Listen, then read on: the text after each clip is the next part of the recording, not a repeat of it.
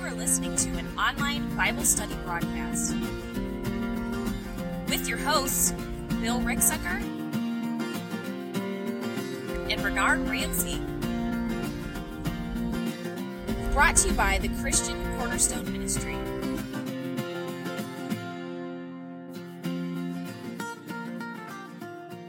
All right, guys, for those of you who are chiming in here, this is, I guess, technically the official live stream number 1 for the series we're doing over the life and teachings of Paul. Now, before we get into this, I want to give you guys another reminder. Same thing we do every time. You know, if you do like these, feel free to subscribe either on Facebook. We're actually streaming on YouTube as well. We'll get that link out to you. Feel free to download us on your favorites podcast app.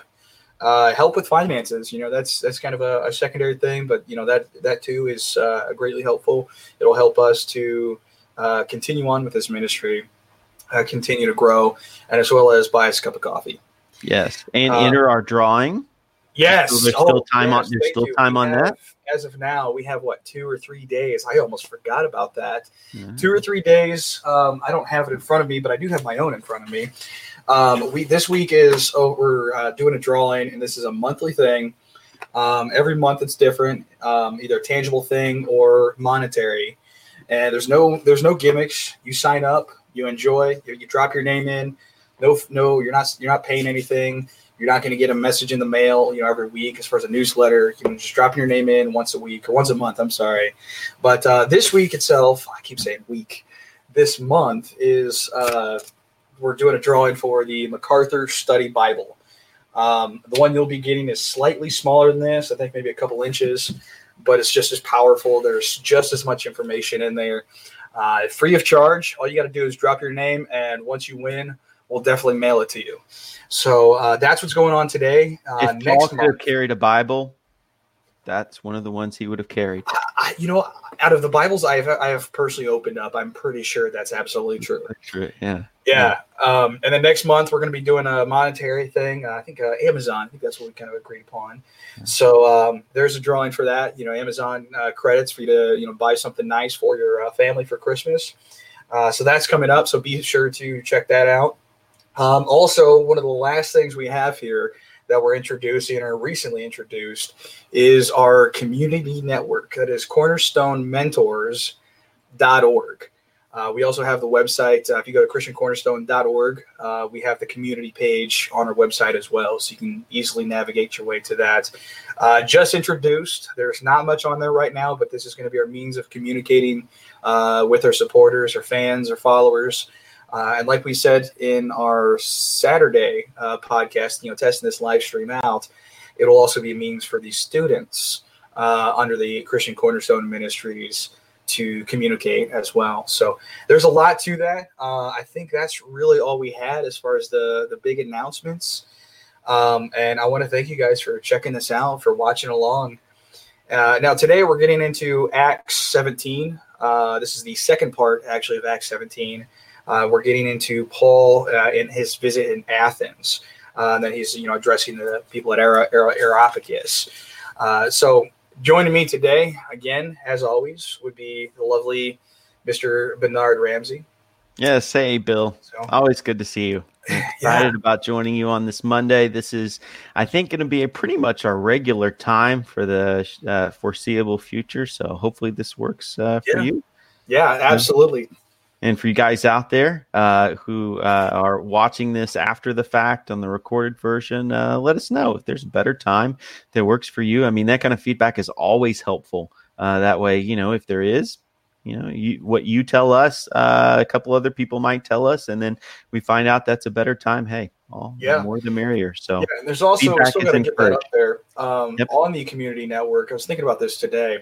We'll need to get a category on our discussion forum for you guys to provide feedback to us as well. And that's one of the things we're throwing that up there for is, a dedicated source rather than having multiple locations. Yep. This would be a dedicated source of to communicate. If you've got feedback or anything, that's how you can reach us. So without further ado, let's go ahead and get this party started. Get into it. Yeah, you bet. Yeah. For those of you who are watching, listening, however you're reaching us, Acts chapter 17, and we're going to be starting off in verse 16 today. And we're going to be ended up going through the rest of the chapter as well. Bernard, I'm not sure what you have up there ready, but you want me to read it? Yeah, let's just go through the like we've been doing in the past. Just go over the first section. Paul and Athens here. Yep, let's do it to it. So Acts 17:16. We're using the English Standard Version. While Paul was waiting for them in Athens, he was greatly distressed to see that the city was full of idols. So he reasoned in the synagogue with both Jews and God-fearing Greeks, as well as in the marketplace, day by day, with those who happened to be there. A group of Epicurean and Stoic philosophers began to debate with him. Some of them asked, "What is this babbler trying to say?" Others remarked, "He seems to be advocating foreign gods." They said this because Paul was preaching the good news about Jesus and the resurrection. They then took him and brought him into a meeting of the Areopagus, where they said to him, "May we know what this new teaching is that you are presenting? You are bringing some strange ideas to our ears, and we would like to know what they mean." All the Athenians and the foreigners who lived there spent their time doing nothing but talking about and listening to the latest ideas. Awesome. Now, there's what I like about this. We talked about this in our last recording, which this would, I guess, we're going to make a second time here. For audio purposes, we had to redo this, but I mean, I'm totally okay with this. Bill's sound was pretty much fine on the last one, but boy, I was blowing people out. Yeah. So this is why we're redoing this. So. Well, so we have here, his spirit was, and I think you're reading from a different translation there. Did I pull that from a different one? Well, what do you got? I got the ESV version. I'm not sure what you got. That's what I thought, but maybe I didn't. Well. All right. So it'll be interesting. Let's see what you got. It says that he was provoked. In him, he saw that saw the city was full of idols. Athens itself, it was a place that was filled. I mean, idols, lots of idols, as we see it here, and we'll read more once we get into the section on the unknown God. But I can't really fathom, his response. His emotional concern is you've got all these people here. It was a very intellectual city. You had very great names, such as Plato, Aristotle, Socrates. Yep. These great philosophers, and we even know them throughout history today. They were involved. They were influencing the people of Athens, and this is a very smart people. But, these ideas that they have all of these idols, and I think I may have shared this in the past. I don't know. I'm losing track of these recordings. We'll share it again for those of you who are chiming in, is Rome in general had, if I got my numbers right, probably not. They had either about 200 or 2,000 gods and goddesses combined. And I say 200 or 2,000 because the flip side is, from my understanding, Egypt, they had the other number was affiliated to them. Those are the two cultures I've looked up as far as the god count so far. So that's where I'm getting my confusion. But regardless, they had a lot. Yeah. And if they didn't have a god for it, they made a god for it. Right. Yeah. So, I mean, this alone is very concerning. And I think idolatry is one of the greatest sins mankind can create. Because in our everyday lives, we are guilty of idolatry. We're guilty of worshiping a false idol.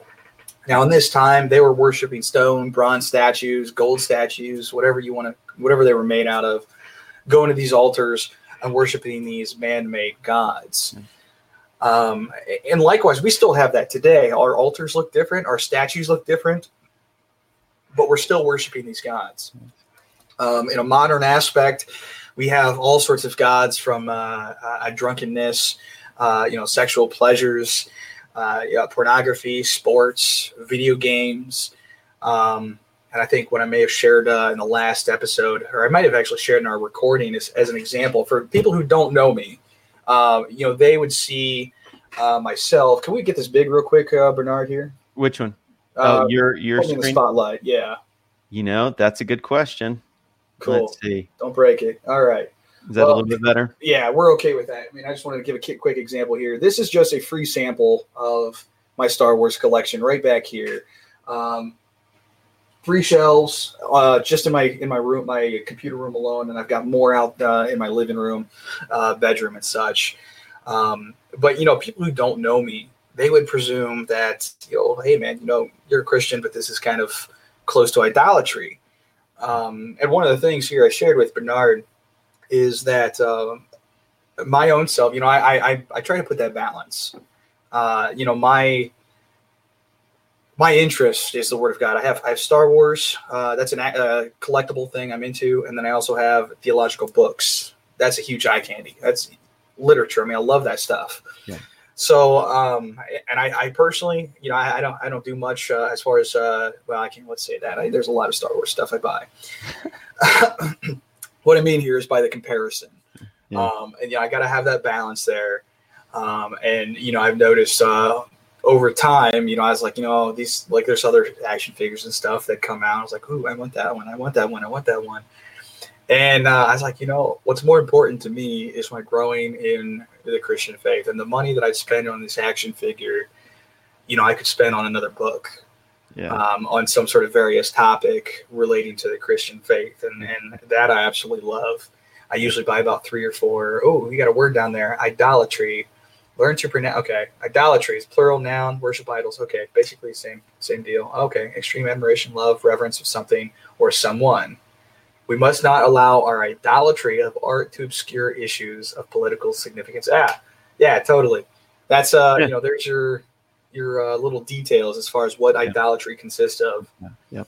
And it's, we spoke about this at length. I mean, here Paul is coming into Athens, and, this is a great city in ancient times. It's full of beautiful statues and art, and it has some of the most prominent thinkers. It is a city that is known for being one of these wondrous cities. And if you've ever played Civilization, then, at least if you don't know your history, through Civilization, that's the case. But, Paul is walking in here, and instead of, imagine, you going, and I'm saying the plural you out there, going to a city like Paris or Rome, or a city that you haven't visited, and, being known for being a great city in the world.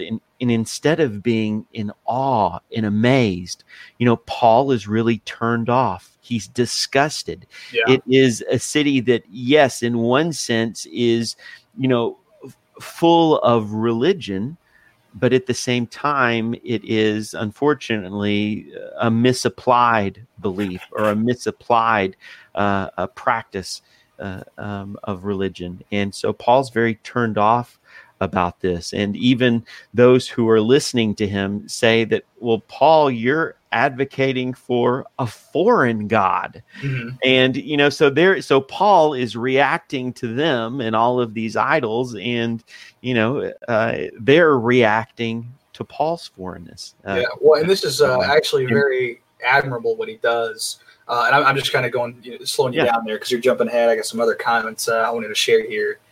But the idea before we do that, because I'm tying this into your conversation with idols, and so I'll briefly just do that, and then I'm stopping at about verse 18 in here. So I just wanted to comment on that, but that seems to be our reaction today, at least in my opinion, is that we live such busy lifestyles, and we work more than we've ever worked before.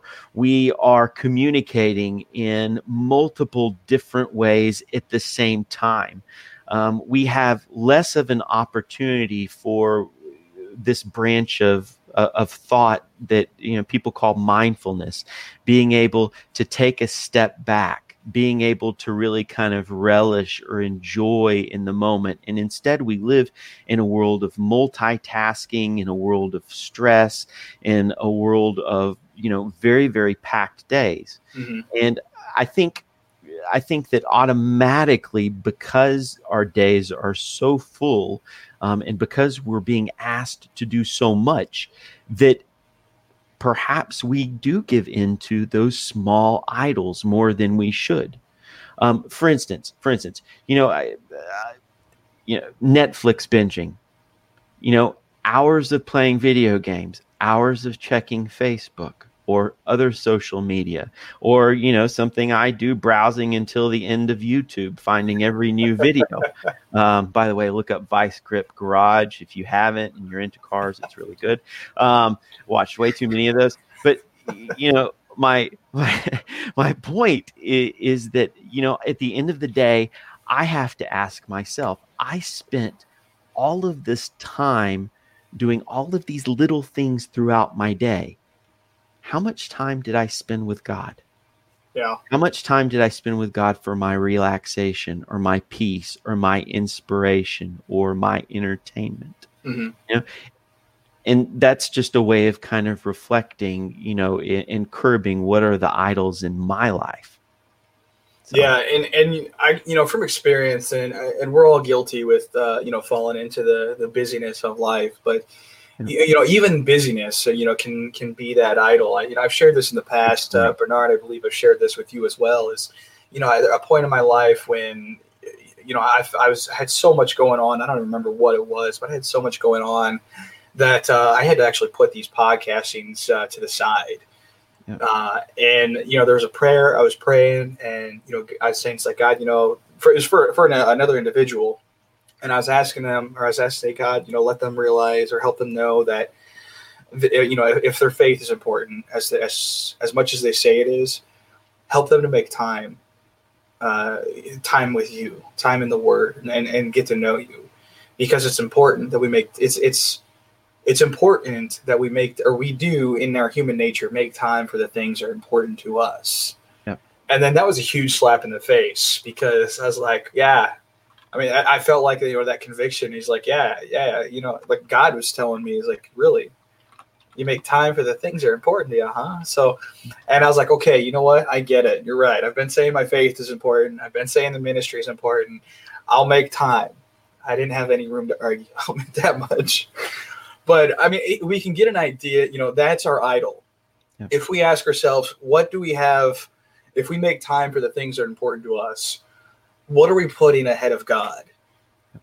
Are we putting, like you said, Netflix binging, video games, sports, whatever it is? If that is coming in between your time with God, your prayer time, your daily reading of the scriptures, it's time to reevaluate your own schedule. Yep. And I think, it's something that I personally feel should be mandatory. Well, I can't really say personally, because God himself said that too. Love the Lord your God with all your heart, all your mind, all your soul. Meditate on these words that I give you daily. Yep. It's a command that we spend time with the Lord. And, and when you do that, when you follow that command, you'll be more at peace than you could possibly imagine. I've noticed this, and I think everybody could probably relate to this. Bernard, go ahead and throw you in there too. As your opinion, thumbs up, thumbs down. For sure. But I've noticed, since, what was it? I can't remember what was going on. Oh yeah. There was some, I want to go that I was working for the summer. I was working at the drive-ins. So I was helping them out with, security out there. Yeah. And I noticed, during that time, my life in general, it had more sinfulness in it. Yeah. And that was because I had at least 2 days that I wasn't able to do my daily reading with my friend. And then she herself also had a day in which she was unable to. So there's a couple of days in there in general that fell short. And I even pointed it out as like, hey, is it me, or does it feel like you're stumbling more when we're not in the Word? Mm-hmm. She's like, yeah. Yep. And I noticed it this week, and every single time, the life nature, I guess is what we're going to go with. The lifestyle changes. I've noticed that change too. Sin more, sin less. Yep. And this past week, maybe 2 weeks, I think is where we're at. I'm not really keeping track of this. We've been reading daily, with the exception of one day. That's because she's, other stuff going on. But every day into the scriptures, 4 or 5 verses. Yesterday chapters, I'm sorry. And then last night we finished Job, I think with 10 or 12 chapters. It's awesome. And making that a daily thing. I mean, this is something that we desperately, as human beings, as believers, really need to do, so that way we can avoid this idolatry of the world. Yep. The sinfulness that comes from it. Yep. But I guess getting on to so true. That's so true. I just want to, share one thing. So I made a very short, video yesterday about different little tools, whether it's social media, YouTube videos, things that I enjoy throughout my week to kind of keep me in a relationship with the Lord. And one of the things that I like is a minister. His name is Sean Pender. He produces 10, 15-minute, they're kind of mostly prayer episodes, but it's a celebration of the word, and he has a morning prayer podcast, and he actually has some longer episodes as well, but he sings. He's got a great voice. He reads a little bit of the word and then talks about how it applies to life, and then basically sends out prayers for blessings. Mm-hmm. And it's such a powerful podcast, and he has such a gift that when I found him, I said, okay, I'm subscribing to you on YouTube. And I, just naturally gravitated towards him. I found that I wanted to listen to him in the morning. I found that at times I wanted to listen to him at night. Every now and then I would catch one of his longer episodes, or when I was driving in the car or whatnot. And that little habit, that piece of that part of my day or part of my morning would basically help to set my entire day. Mm-hmm.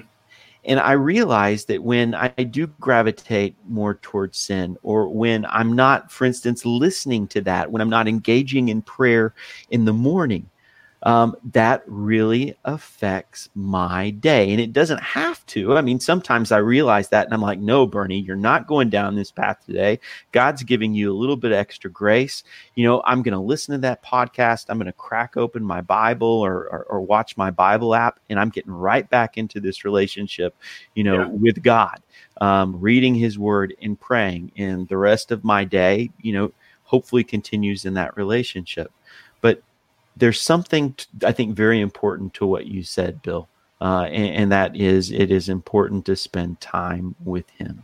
Oh, yeah, absolutely. Yep. Now, I guess before you get rambling on another hour for this specific topic here, I want to go on. There's a lot we have to cover here. Okay, so here we go. Okay, so in verse 17, this is after he's seen all these idols. It says that he reasoned in the synagogue, which is the temple or the church, with the Jews and the devout persons. So with the religious people of the community, he's in their church and he's reasoning with them. And the idea of reasoning essentially is debate. Now, we've talked about this. I think we may have talked about this in the past. I'm getting the recordings and our conversations live mixed up.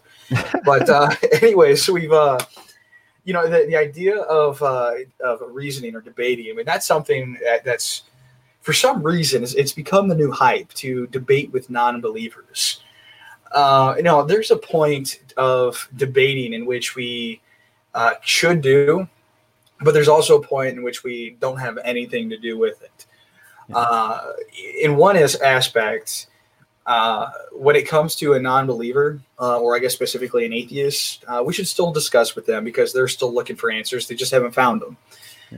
But you need to be careful with how much you talk with them. Yep. And one of the biggest verses, I'm going to actually read this word for word, in Matthew chapter 7. This is actually coming from the passage on judging others, which we're not going to get into right now. I talked enough about that.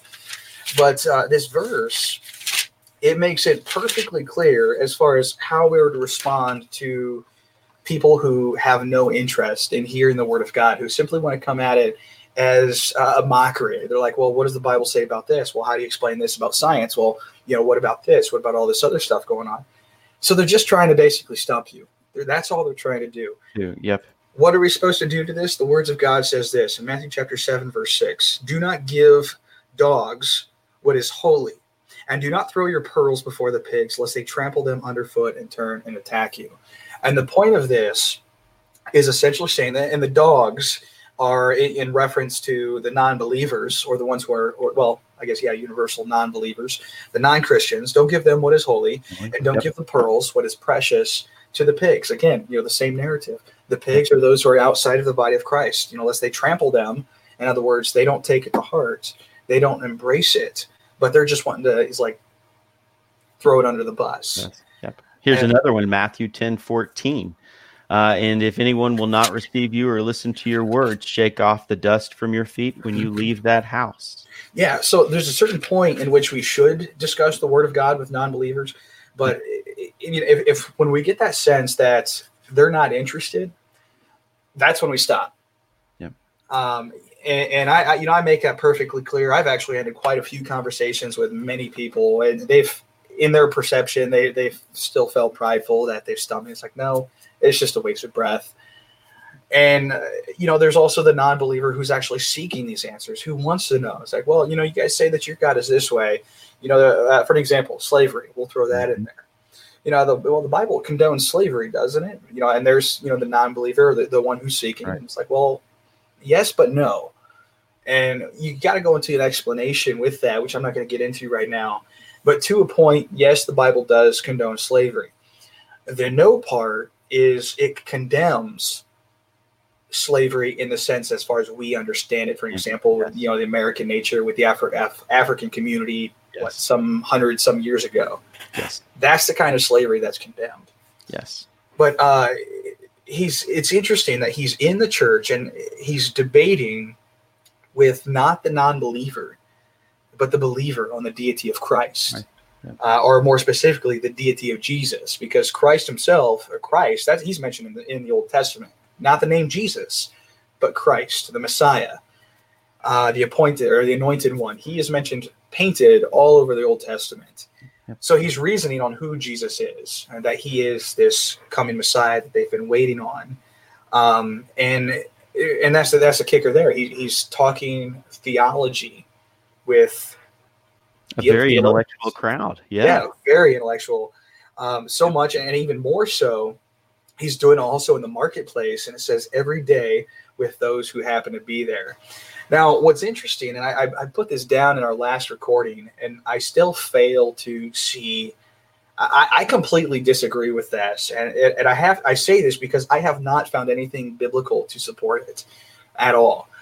But I've heard ministers. I guess that'd be narrowed down to is ministers and pastors say that Paul himself, he preached everywhere, but he preached after he earned the right to be heard. Yeah. I personally haven't found that kind of text within the scriptures. I've learned it all growing up. Yep. So I naturally assume it's in there, but I have not personally found it. And here we get a good example of this. He didn't wait to be heard. He didn't wait to be respected. He went there. He went to Athens. He saw these idols. He went to the temple. He talked to the teachers. And even so, he went outside of that. He evangelized in the community. He went to the marketplace every single day to those who happened to be there. Anybody that would listen. He didn't know. There's many people he probably didn't know, but yet he was still evangelizing to them. He was still ministering. He didn't wait to earn that right. He started, and then he was either accepted or he was rejected. Yep. We see that with Paul was very astute. I mean, he had, a history of service in government. He had spent over a decade with the disciples, and he has traveled. He has learned about communities. He has learned how to talk to communities. Even though he got thrown into prison, he knew how to communicate, but that didn't stop him from going where God wanted him to and preaching the word. Mm-hmm. And I mean, going into Athens and preaching, this religion, he knew that he was going to get some reactions. I'm not sure that he knew what kinds of reactions that he was going to get.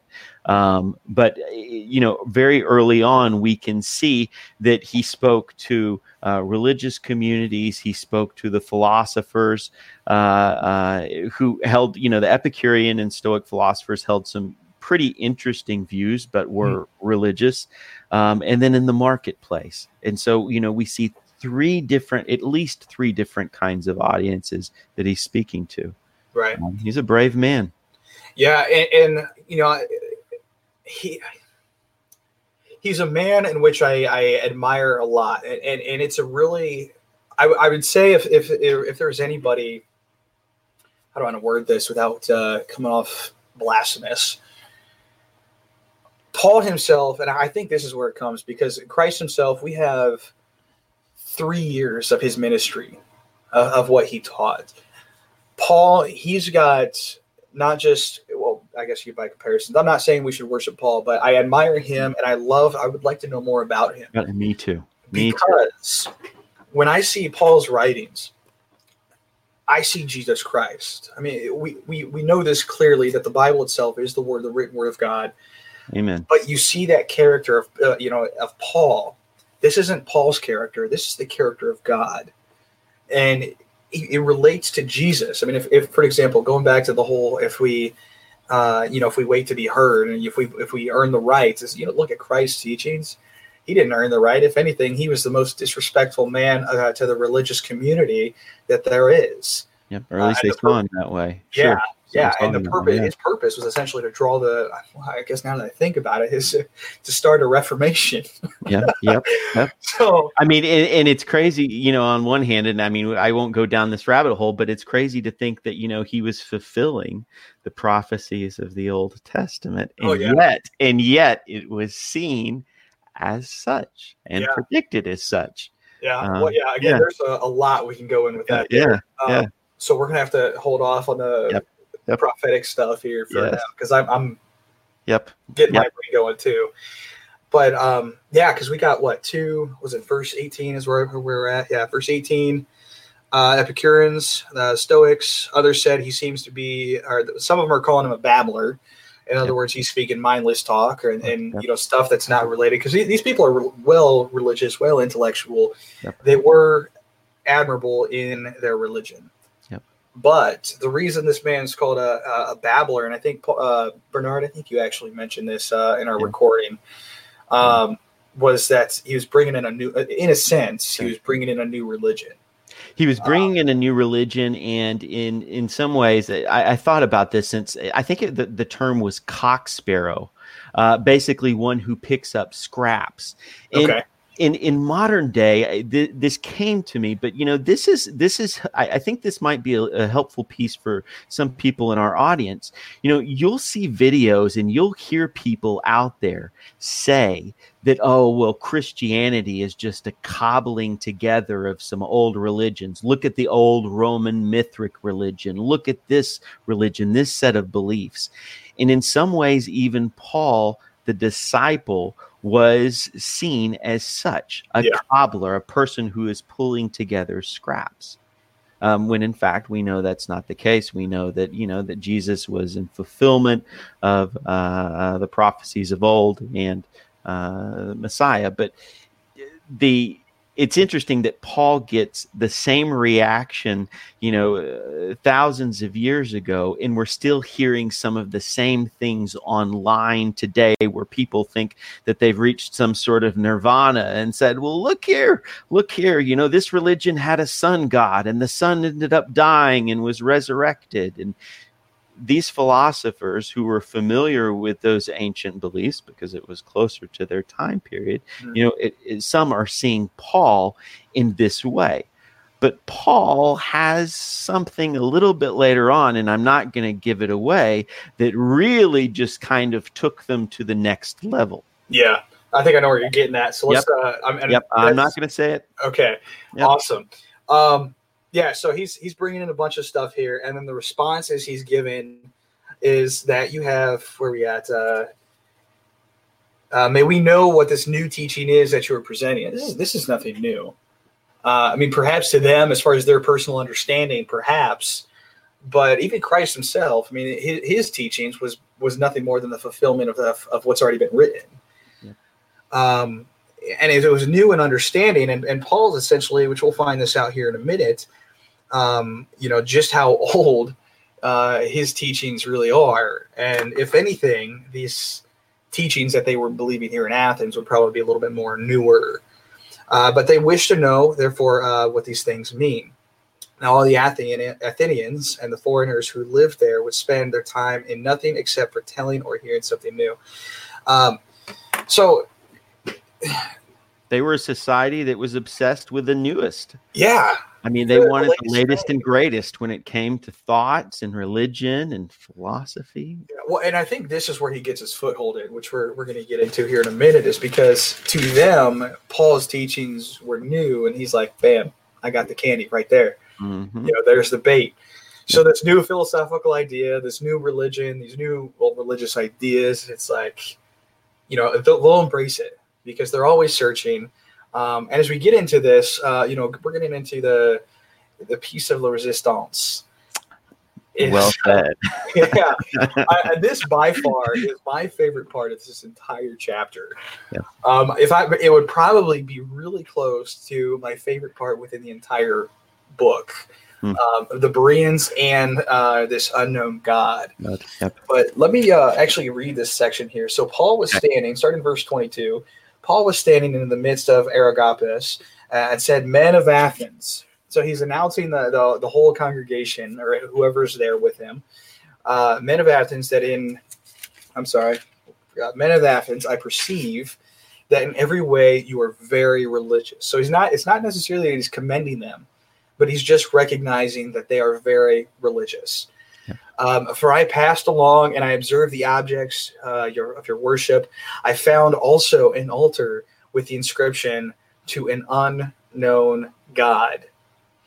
What therefore you worship as unknown, this I proclaim to you, the God who made the world and everything in it, being Lord of heaven and earth, does not live in temples made by man, nor as he served by human hands, as though he needed anything. And since he himself gives to all mankind life and breath and everything, and he made from one man every nation of mankind to live on all the face of the earth, having determined allotted periods and boundaries of their dwelling places, that they should seek God and perhaps feel their way toward him and find him. Yet he is actually not far from each of us.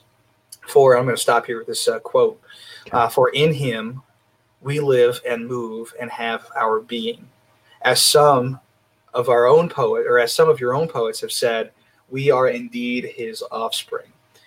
So in this, there's a huge amount here, but the unknown God, and share your little goat story here in a minute. But what I love about this, sorry, I don't know what else to call it. No, that's good. It's all good. right. So this unknown God, it's not that it's not like Paul is saying this God that you don't know, that this God you're worshiping that you don't know, this is God, but he's actually using this as a means of saying this God, you have no idea who he is.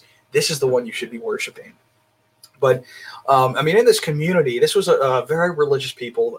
They had an idol to anything, as far as a pencil, a goat, as I mentioned, a little race car. They had a little race. Well, they didn't have a race car, but anything you could possibly think of. If there was some significance in life to it, there was a God to it. Yeah. And they were so religious that you have these hundreds of different gods and altars within all of Athens, all of it floating around. But there's this one that we don't know about. And this was basically a safety precaution for them, because pagan gods, they don't care if you have any respect for them. They don't care if you hate them.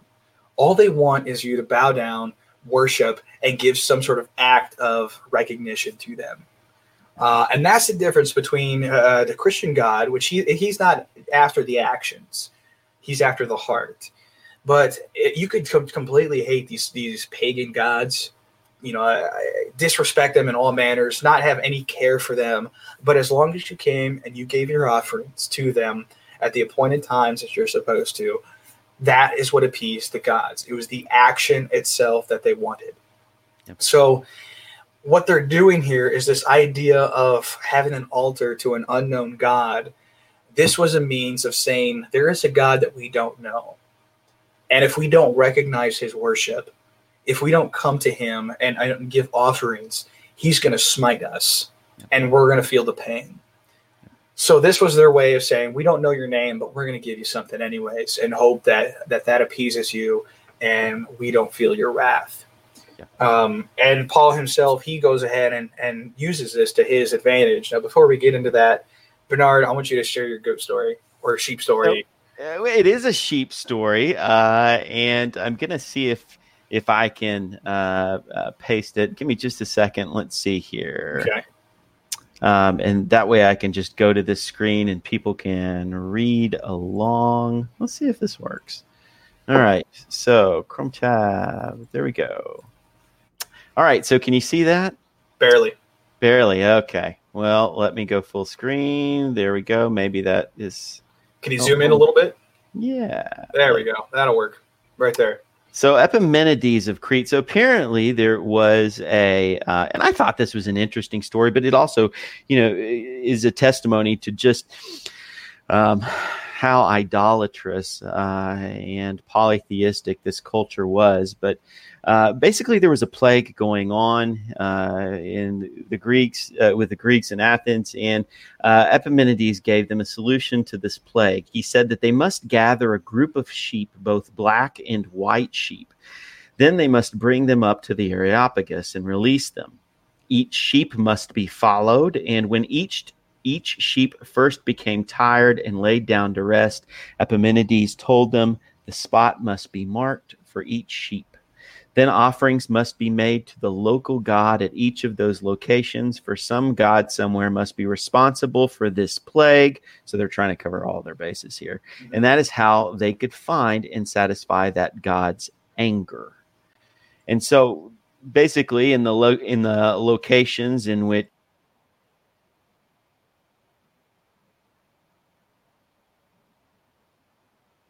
we just lost that connection there. There we go. You should be back. Okay, we're back. Yes. But in the locations in which a sheep lay down and it was not close to a god's altar, basically that's where the saying of "to the unknown God" comes from, because again, they're wanting to cover all their bases and not having the God, the God creator of heavens and earth, the Christian God. They're basically left to try to cover all of their bases Right. Yeah. And what's really cool, as we're getting into this, but it gives an interesting intro for Paul to use and to start talking about. Yeah. And it's not to say that, well, I guess we'll save that for another time, but because there's certain aspects, I'm still thinking about that. We'll share that later. But this is his doorway. This is how he's getting his foot in. This unknown God, and it was clear that the God of all creation, he was truly the unknown God in Athens.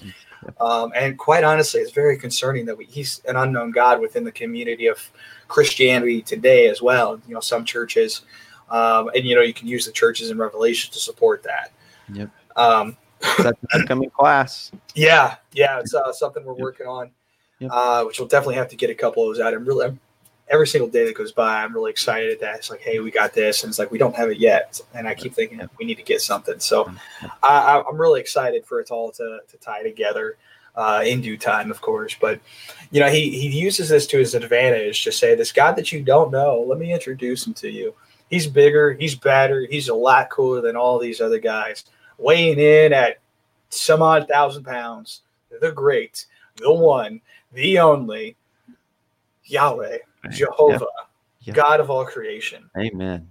And there's what he says. He says he's the one who made the heavens and the earth. He does not dwell in these temples like your false gods would.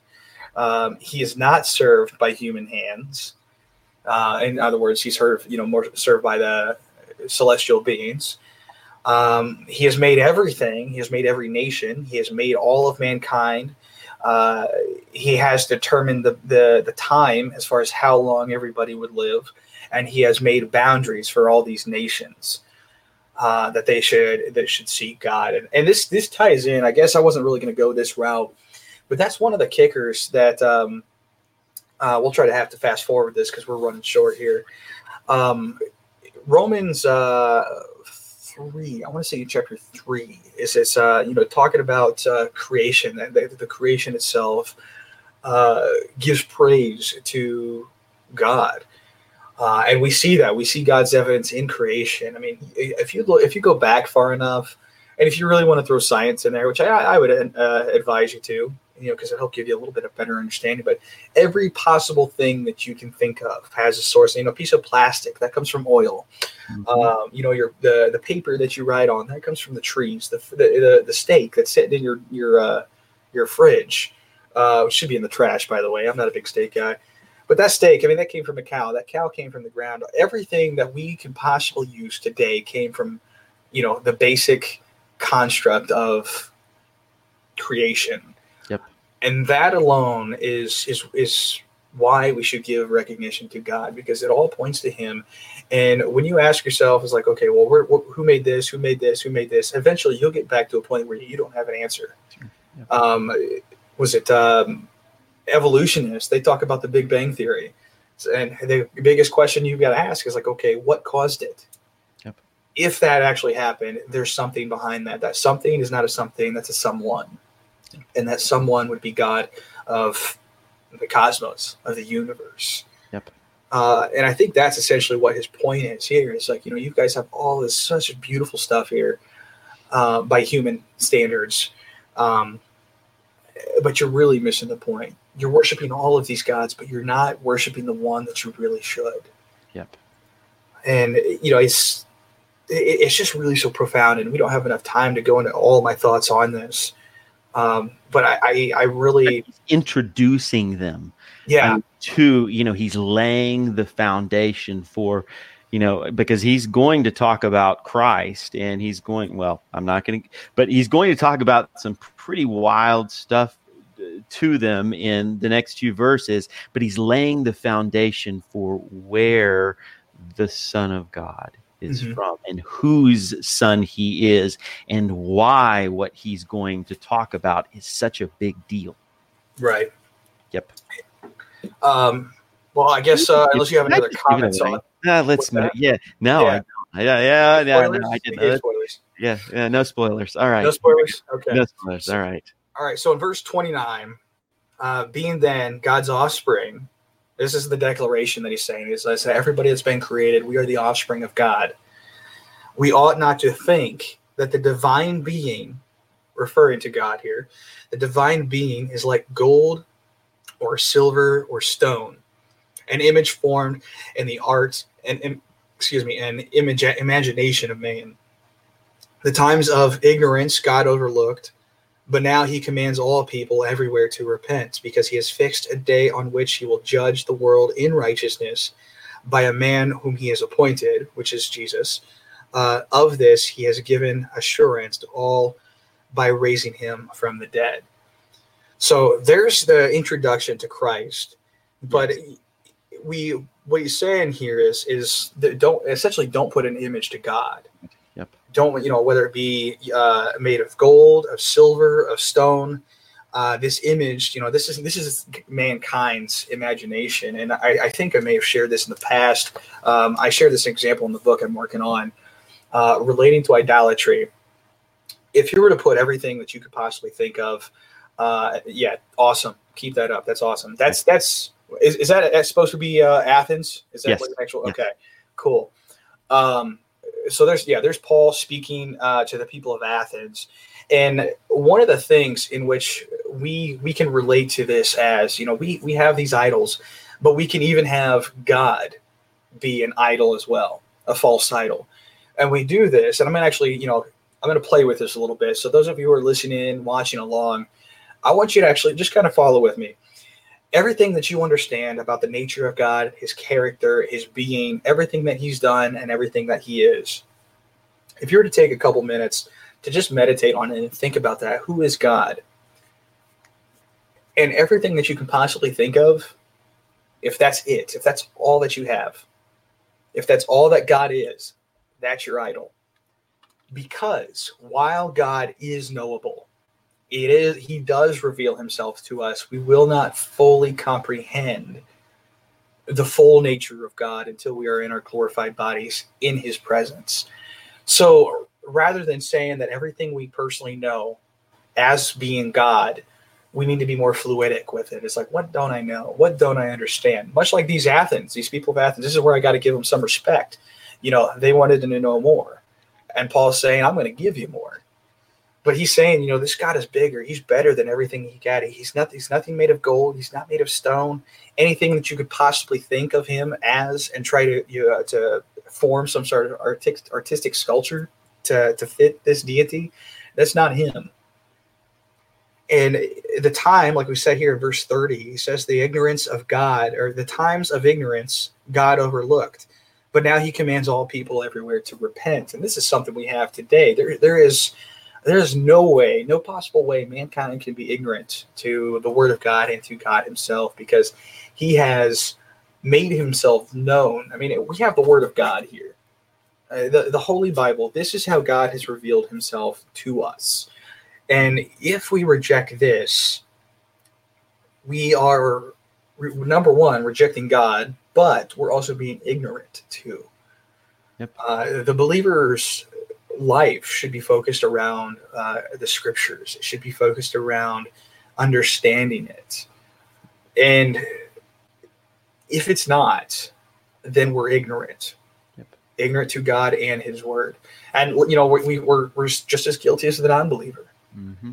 In that point. And God says is the point of ignorance is over with. Like I mentioned in Romans, that the evidence is in creation. If you're not seeing that, then you're blind. There's a beautiful mystery in the Word of God. Oh yeah, an absolutely beautiful mystery, and being a person who studies the Word, and taking that, if our viewers out there have desired this, if they are hungry to study the Word, if they are concerned that that they don't have the skills or the background or the tenacity to do it, just start. Mm-hmm. Just start reading the Word. Join in Bible study. God reveals himself not only in his Word, but you have the Spirit as a Christian to help guide you. You have a community, and it is a beautiful mystery. It's a story of God unfolding and communicating with you until your last days. Yeah. I just wanted to comment on that, because I think that absolutely. I mean, it is the Word of God. It is the truth. And Paul was saying something I thought also very cleverly and profound here when he talks about, and I'm sorry, I pulled the wrong translation, but when he was talking about, therefore, since we are God's offspring, we should not think that the divine being is like gold or silver or stone.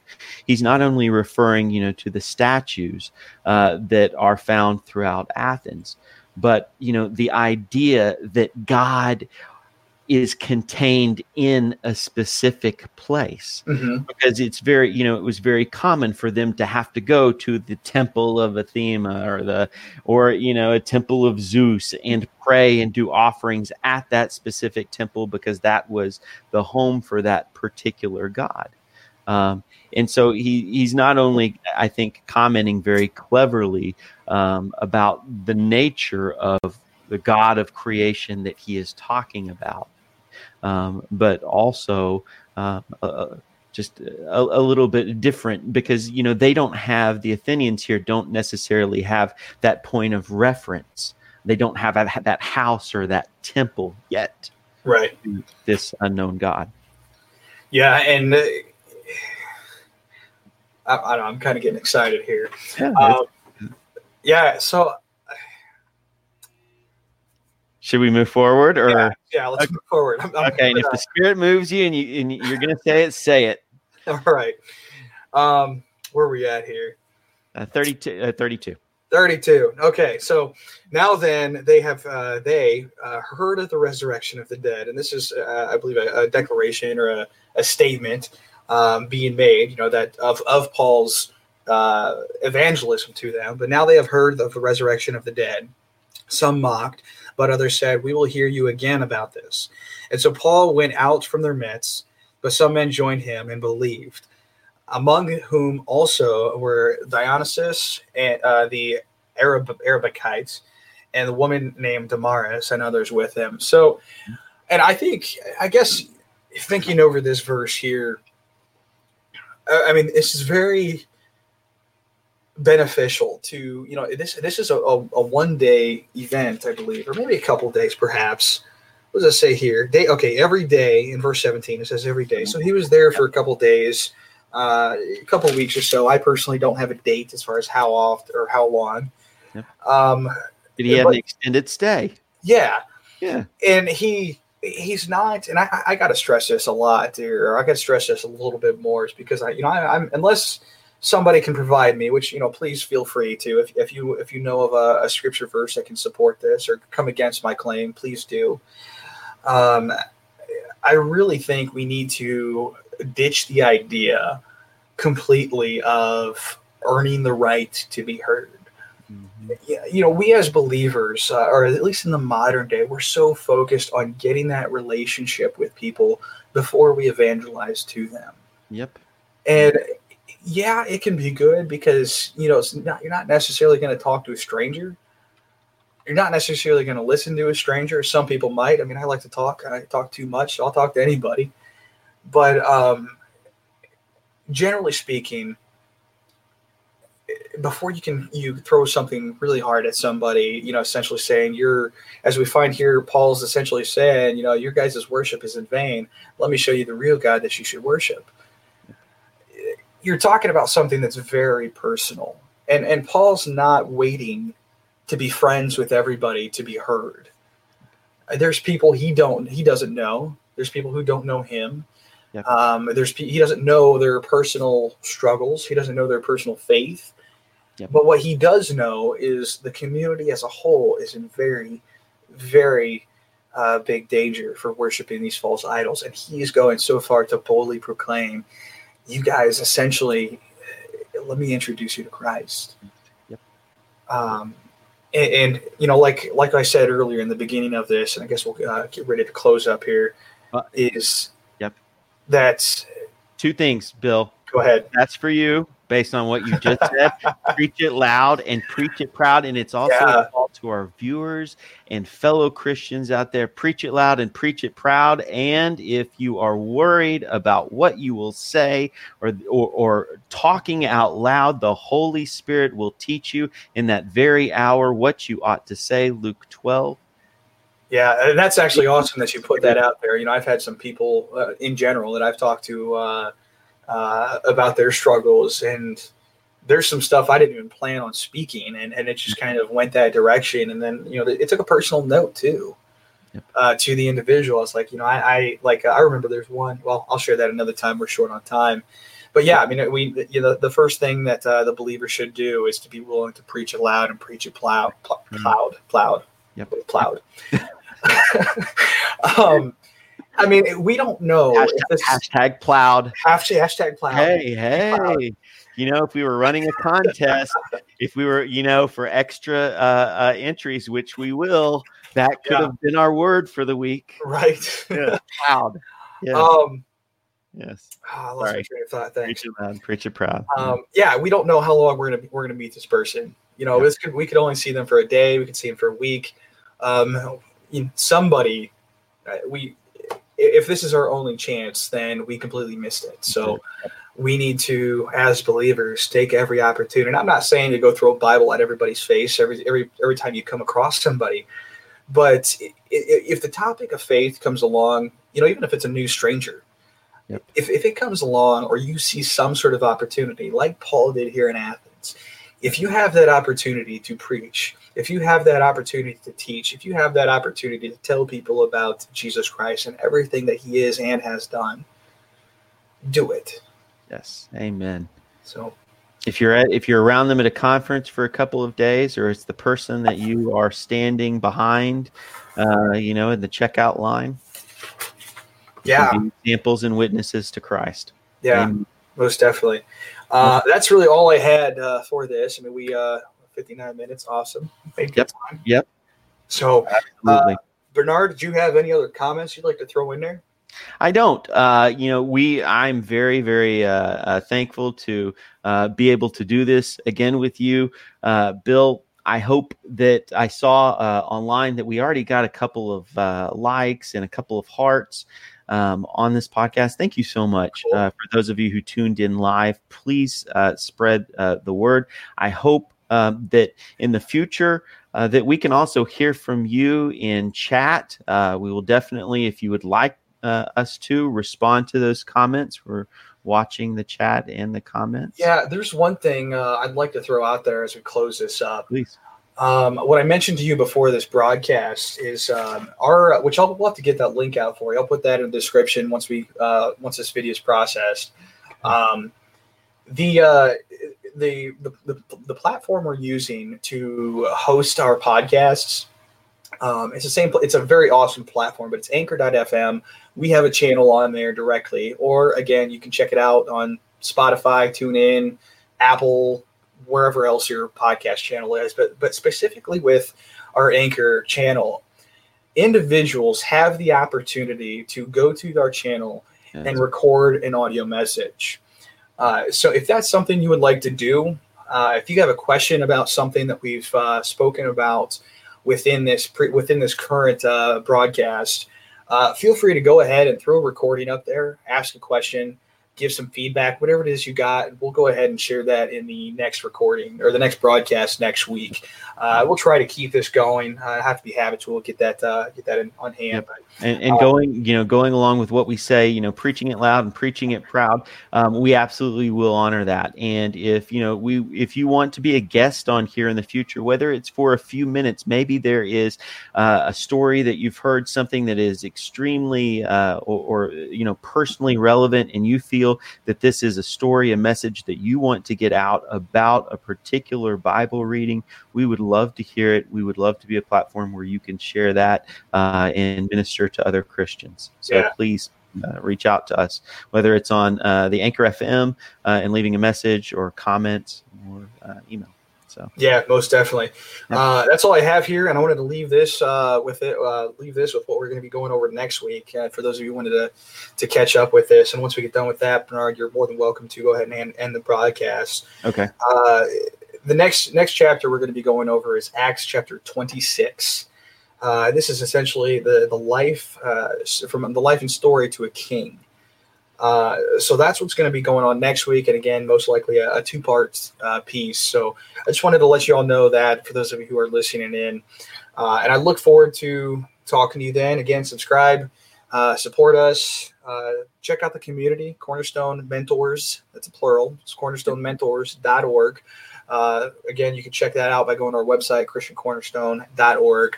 And there's a community page as well, which will redirect you to that. So without further ado, you guys have yourself a very wonderful week. Yep. May God bless you in your evening and day. Amen. Amen. Take care, Bill. Take care.